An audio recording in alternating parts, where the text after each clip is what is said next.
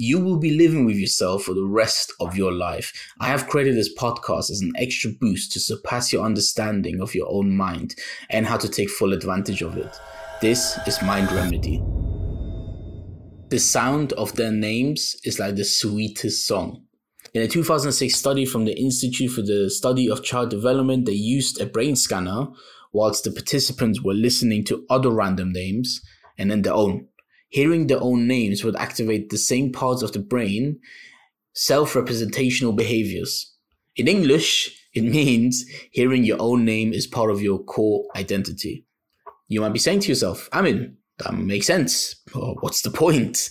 Well, people like to feel important. It's the way of life. It was John Dewey. I completely pronounced that wrong, I know.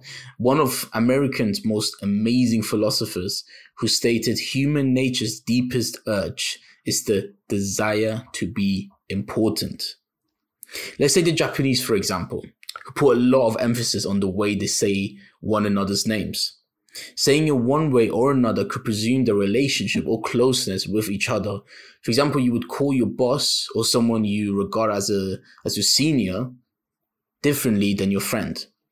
That would make them feel important. That's the reason why people care about it so much. If I'm being honest, the culture allowed them to be so careful with it, something we don't have here in the West. However, I do feel like that people overall hold some weight towards it, even if it's just subconsciously. So here's my advice, if you haven't catch my gist yet. Remember everyone's names. Yes, everyone.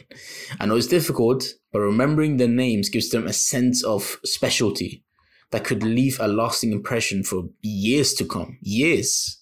I had this teacher, Mr. Benjamin, who taught me in year 7, and he only taught me for that year, only for year 7, only for a year.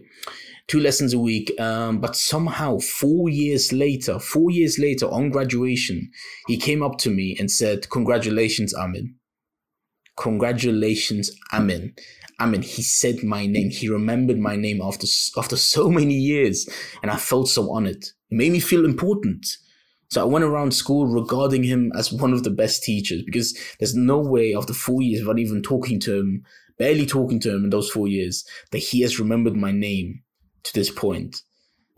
And yes, I did feel special, all right? I did feel special. What do you want me to say? I felt special.